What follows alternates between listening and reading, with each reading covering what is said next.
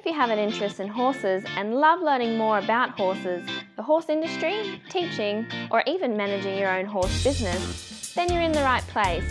We would love you to join us on our mission, which is to improve the lives of horses around the world through the education of riders, handlers, and trainers. So get comfortable, listen in, and enjoy. Today's chat's been brought to you by International Horse College. We have a mission to improve the welfare of horses throughout the world through the safe education of riders, handlers and trainers, and that's what these chats are all about. Registered Training Organisation 31352. Our guest today is Trish Braithwaite.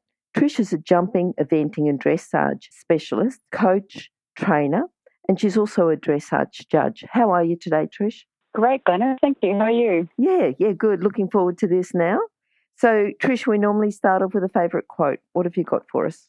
Well, I did actually have a little bit of a think about that. I don't have a favourite quote per se, but you know what? Everything that comes out of the mouth of George Morris is gold. Yes. And I'm always really interested to see things that he says and look at the clinics that he runs and the training that he does. It's really inspiring and really fits into how I like to train too. So, yeah, I really love everything from George Morris. Okay. Have you got something, Trish, that you find yourself saying when you're teaching again and again? You know, just something that you find yourself repeating with people? Well, you know, I always like to bring the riders' focus back to their position, how they're sitting on the horse, and that starts with their seat. And then helping them go through a little bit of a checklist regularly when they ride about how they're sitting, they're feeling through their body. I find that's a really great thing to help them then go on to the next thing that they want to do with their horse in that moment, in that training session. Yeah. So, yeah, saying anything about their position is what I keep coming back to for them. Okay, good. Trish, tell us about an early memory. You know, it might have been the first time you were with horses or just something that happened earlier on when you were quite young. You know, I'm sort of trying to think, you know, different things happen to people when they're young. What have you got for us? I was very lucky when I was young. I didn't come from a horsey family. I was the middle child. But I guess I don't really have a memory of, but I must have really hassled my parents a lot. And I remember when I was about 3 years old, my father took me to try out sport. I think it was only a little pony, but when you're 3 years old, everything seems enormous to you. And I just jumped on its back and off I went. I had no idea what I was doing, and my father didn't know anything either. and that was the beginning of my life, really. And so you bought the pony?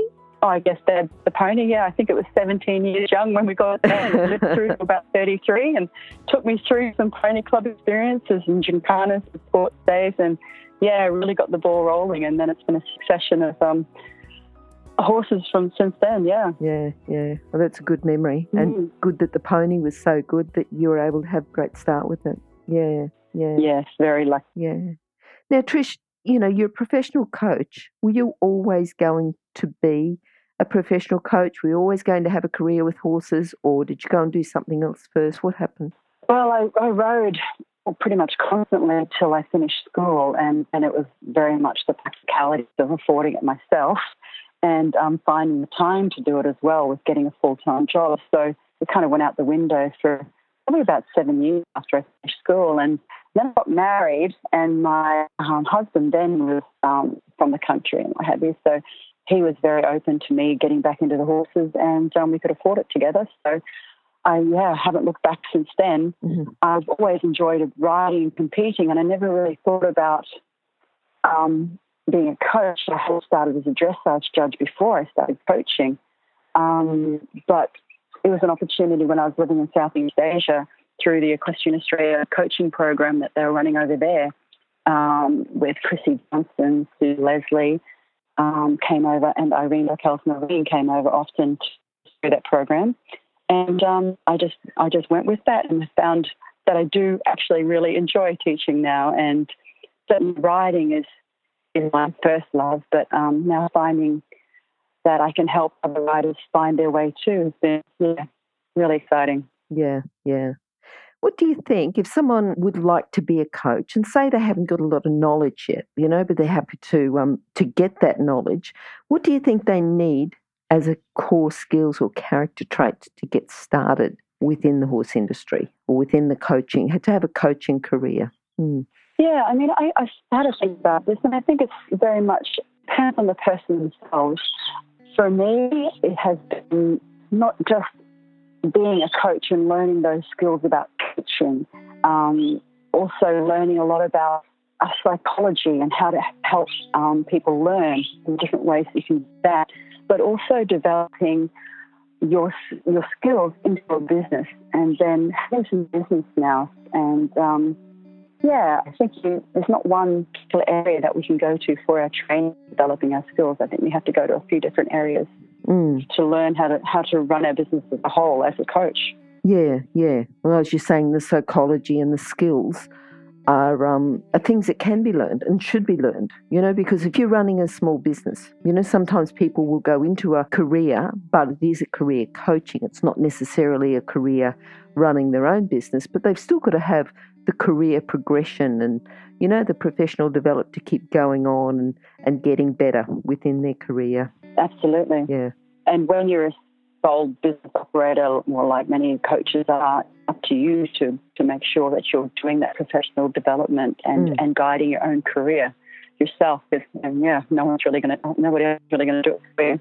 That's right. It's not just about I want to be a better rider, but I want to be a better rider. I want to be a better coach, and to be increasing your teaching skills and your awareness, but then also to be increasing your business skills as well. Yeah, absolutely. And we forget about that. We need to make our way in life and pay for things, and developing our business is a really important thing as well. Yep. What do you think then is the best thing about working in the horse industry and having a business in the horse industry? Oh, yes. Well, for me, I wouldn't give it up for the world. I don't think it's going to make any of us coaches particularly a millionaire, but being out in the environment, being out in these beautiful days in autumn in Brisbane, it's just magic. And being involved with horses all the time. I don't have my own horses anymore. People are always very surprised when I say that, but I've had my own horses all my life. But since I moved back to Brisbane in the beginning of 2009, I haven't had my own horses, but I've had access to ride my students' horses and also do some training, and that's been very important, but also been completely fine for me to not have my own horses and just, be involved in the training of my students. So, and finding the time and finding the resources financially to have your own horse. I often get asked, particularly by parents, how much should we budget? And I'm like, oh, man, how long is a piece of string? When it comes to horses, I really believe that you have to be able to afford to give them everything that they need. And not just everything they need, but everything that they require to be at optimum health and happiness. So, it takes a bit of money to do that. So it's a commitment. Yeah. And bringing in your business skills, you look at something, and I think you do get to a stage as a coach that I suppose I've been at that stage where I think I don't need a horse. I can ride students' horses. I've always got access to ride, but I choose to have my own horse. But I think you're right. I think you get to a stage where people are giving you horses. Can you ride my horse for me? Can you train my horse for me? Can you do whatever? Right. And I think, and if I was to have my own horse, I mean that would be, how long it can take for you to train your horse every day, or maybe not every day, and that takes a lot of time away from work. Yeah, and as far as to then working, of course, as I do, and then I also be sitting in the paddock, having a nice life. Not doing very much. So, yeah. Okay, now tell us about people who've influenced you and helped you in your career. You mentioned a couple early, I think Chrissy Johnson and Sue Chandler, was it? Sue Leslie. And also Susie Cunningham, have been really instrumental in me becoming a coach and developing my coaching skills. Susie Cunningham and Maureen Backhouse-Maureen have also helped me in my judging career.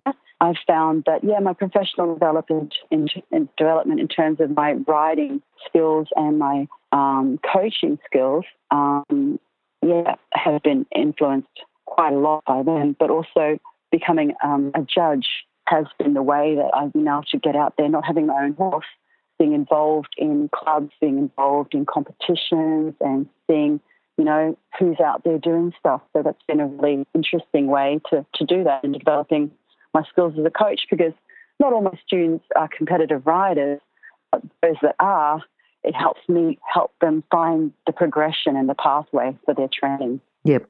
So that's been a really interesting thing to do. But not only that, but as part of my professional development, I try to travel every 2 years and travel overseas to go and to build my skills as a rider and as a coach. And I started off in 2012 going to Portugal and riding with Rodrigo Matos, who was formerly of the Portuguese School of Equestrian Art and of Morgado Lusitano, and getting to know the Iberian breed through him, and also had the opportunity to play around on high-level dressage horses and having a bit of fun with that.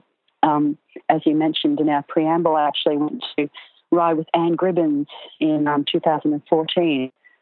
She's looking to be the head of the ground jury at the WEG this year, so that was really exciting to see her coming up to do that. But she had come over to Brisbane to do a judges clinic through Equestrian Dressage Queensland here, and she really made a lot of sense to me. I love the way that she explained things, and so I thought, well, that's who I'm going to go and ride with this next time that I go over. So I went a month with her in Florida. Yep. On little pre-St. George horse that she found there for me to train on, and it was where I really found a real joy in terms of the way that I ride. Yep. And also observing her coaching skills was so interesting.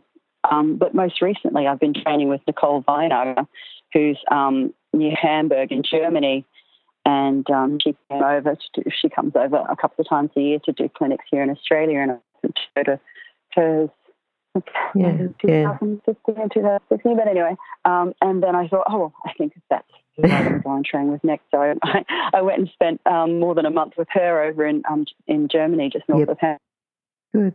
Good. It's a good way to travel, to have your work-related travel, your PD, and you're still getting out and getting around and seeing the world, but you're doing it with, very much a horse focus and Trish, have you had a horse, you did quite well when you were in Asia, have you got a horse that you think has been the main one to influence you, help you in your career? Well, I had come across this thoroughbred when I was over in Malaysia, and I think I got him for free. One of the trainers in Singapore who'd been resting in a stall for about 6 months, and he looked like a nice type. I thought, I'll take him on. And, that must have been 2000 or 1999, and I kept him for the following 10 years, I suppose. And he was an off-the-track thoroughbred, and we went from falling over Crossrail to being the one-star national champions in Malaysia. And that was an amazing experience, and I learned a lot with him because he wasn't the most healthy horse, and just trying to find a way to bring the best of his health out and help him develop in his training and stay strong. And of course the climate over there is a bit challenging with horses, so that was another aspect to be aware of.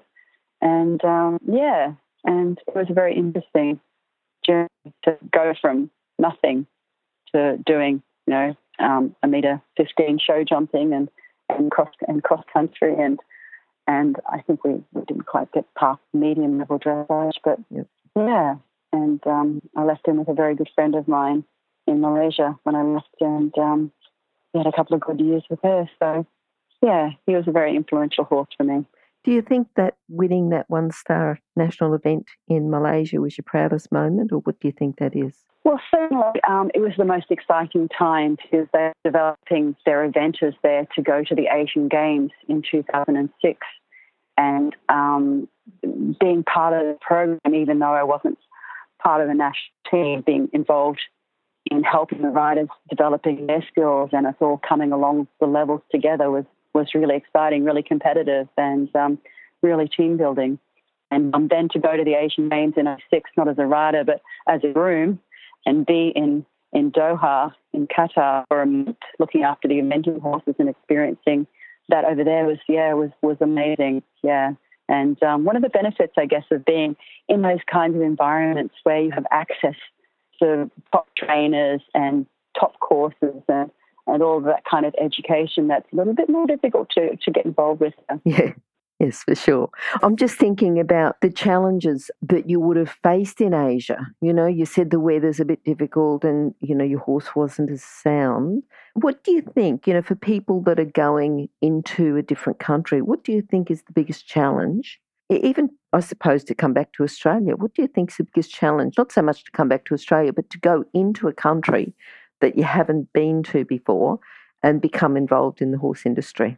Yes, well, certainly being in Malaysia and being around horses in a tropical environment, it's not very horse-friendly, and you have to be very careful about monitoring horses' heat levels and stress levels and electrolytes and things like that, and the right kind of feed for that kind of environment. And, yeah, so that was interesting and very educational in terms of care, because the veterinary care for horses over there has developed a lot in the last 20 years, and seeing that development while I was there was really interesting. Going to Florida and being in a very similar environment over there, actually, seeing how the Americans handled their horse care over there. I mean, I managed myself in terms of the hot weather here with drinking a little bit of powdered Gatorade and water, and in Florida they actually feed it to their horses in their feed. It's quite cheap over there. So that was interesting. Now I just give them a scoop of Gatorade in their food, and that's their electrolytes. And that's in a Grand Prix stable. And then being in Spain and Portugal and in the cooler climate there and see how, and then the Iberian horses are a different breed again, and seeing how they match their horses from day to day is very interesting. The various places I've been around the world. And of course, Germany. When I was there, it was terribly wet, very cold, and then very hot as well. Apparently, that's quite typical for Hamburg weather. But and then again, seeing how they had a lot of Icelandic ponies there, which is very fun to see them and be with them, and also warm bloods and and of all different kinds. And it was very interesting to experience all those different environments. What would you say to someone who's going into another country, just as a general thing, you know, things to look out for, things to help them if they're going into a different country, different climate, different place to work or to be involved in the horse industry? What would be your advice? Well, I think wherever you go, it's best to get involved with good people. The places that I've been have been because of the people that I've met. Yes. And having a mentor and having someone to guide you and show you the way is, I think, everything. And very important to get involved with good people who are going in the way that you want to go and jump in with them. Definitely. Otherwise, you're kind of like a bit of a loose end. Yes. It's not just getting involved with the locals, but it's getting involved with the locals that you feel you want to be mentored by so you can go and learn stuff. Absolutely. Yeah. Absolutely. And getting out and about and meeting more people and different people can really help you find your way and make your own decisions about which direction you want to go with everything. Yep. Now, Trish, I know that, you know, you really are very good at talking about the rider's seat, and you know, that's sort of a big specialty area there. If you go in to a new group of riders or you're going to do a clinic, what's a common fault that you see with riders and with their seat, and how can they fix that? Yeah, well, just to start with, interesting bold moment that I had myself was when I was training with Anne Gribbons, and I was put on the lunge for 3 days, and I found that I thought I always knew what my seat was, but I really didn't know. And I had tended to ride all my life like a jumping rider with good balance, but basically trying to affect the horse with my legs and not so much my seat at all. And that was a real powerful light bulb moment, because I was using leg and I'm like, I don't have any more leg. Where do you go to from here? And now I have found that you forget about your legs most of the time, and you ride your horse through your seat. And that doesn't mean power, that just means influence. And I see a lot of riders these days that, they've had a lot of experience, but not a lot of theoretical knowledge. And they have a lot of good balance, and but they're not really aware of what they're doing. And as I was, trying to use a lot of leg and more leg and more leg. And I mean, and you eventually get to the point no more leg in your poor little body to use on the poor horse. And so finding a softer, gentler, more effective, actually, the way of influencing a horse. And so helping people know what the physicality is of their seat, how to use their seat, how to involve their legs, how to involve their hands to have a complete picture of great communication through their body to the horse, and also receiving the communication back from their horse and all the little things their horses are telling them. And then that circular current of communication is just, gives me goosebumps when I see that really working between the horses and the riders. Yeah. If you're an equestrian coach or a horse riding instructor, or even if you aspire to be one, have a look at the free video series for horse riding instructors on the Horse Chats website. Go there now, have a look, horsechats.com. Okay, now what about a book? Have you got a book that you can recommend? Oh, have I got a book? Yes. I absolutely love, and I find it's my Bible, is Suzanne von Dietz's book, Balance and Movement. Yes. And she explains all of these things. She's a physiotherapist and also a rider, dressage rider, and she really gets into the nitty-gritty in a very simple and effective way with lots of pictures, simple descriptions about what's the body, how to use it, how it's used, the physics, the biomechanics involved in the person's body and how it connects with the horse. And I remember thinking of this years ago, I wonder what I could do to study, how the integration between the rider's body goes to the horse's body and that continual loop of communication between each other. And she really explains all of those things in that book. And I reread it and reread it. And I have a lot of other books that I should read too, but I keep on coming back to this one. Do you? To remind myself of all those bits and pieces that are important. Yeah. Good. And thinking, where are you planning on going next for your travel? Did you say?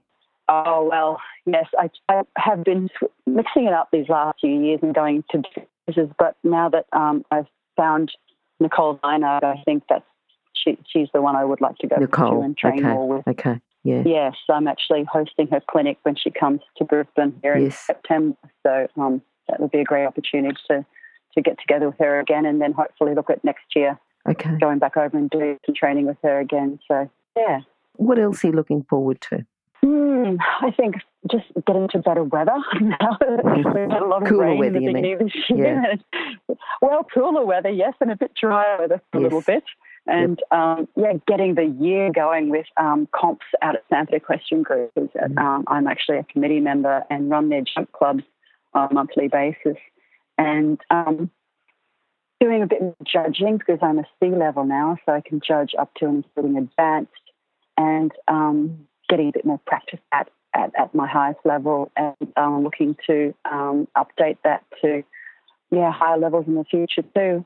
And working with my students and helping them find their progression and keep meeting their goals and doing the things that they want to do. So, just getting on with it, really. Good.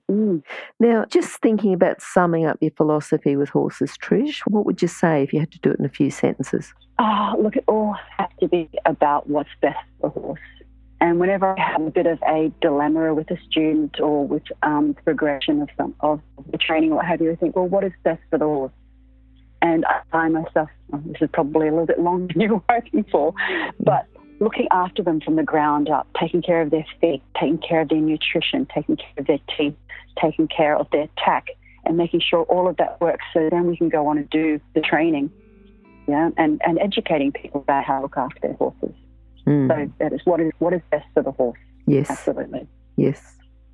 Yes, and I think it is. It's an overall thing. It's no good just coming in, doing a lesson, and then finding out, that two of the shoes are sort of half off and you haven't noticed or anything like that. You do a gear check. Exactly. You're checking everything. If someone's horse is underweight, you talk to them about it. Yeah. That's right. Because training is a long road, and you have 2 steps forward, 1 step back, and sometimes it's nothing but backward steps. But eventually, you look back 6 months, 12 months, you think, well, actually, I have been making progression. Yep. And helping the riders understand it's not necessarily about what they want. They might be driven to be successful in eventing, or they really want to do this or that. And I think, well, you've probably not got the right horse for that. How about we find something else for you that will help you find your goals? Because this horse that you have right now doesn't really like jumping, it seems, or he's not really talented at the dressage. And if that's something that you really want to do, then perhaps you need to find a partner that's going to do that for you. Or maybe you find you really enjoy hacking out on a regular basis or doing some lower level stuff. Or it makes me think I had a Irish sport horse mare who she loves to jump, but jumping on her terms. We did cross country once, and the second time we went to do cross country, she stopped at the first jump. She said, "Oh no, I don't do that." And show jumping courses, no problem. But if it was a bit long, out in a big field, you go, no, I don't do that. Stadium jumping was her thing. Okay. And dressage, I'd have to wear these rolling spurs to make a bead and do anything in the dressage. She said, "No, I don't do that either." So, trying to find and make the most of what your horse is good at and what they enjoy, and not just all about yourself. Yes, and making sure you've got the right horse for you and you've got the right person for the horse. Yeah. Yeah, and how wonderful is that they can go off and enjoy themselves together. Yes, yeah. Trish, how can people contact you? Yes, well, I have my email address is shutupandride@trishbraithwaite.com.au. My phone number is 0427 134 083.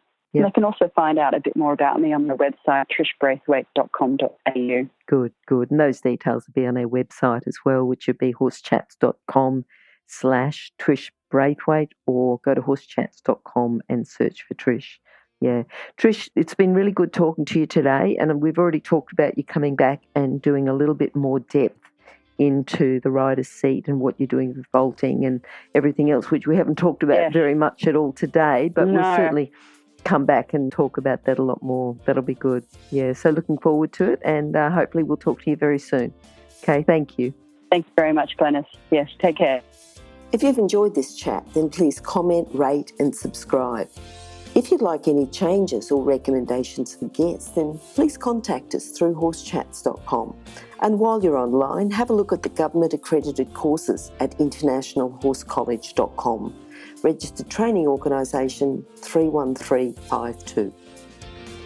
Remember that our comments and instructions are general in nature and do not take into consideration your individual horses or your individual ability and circumstances.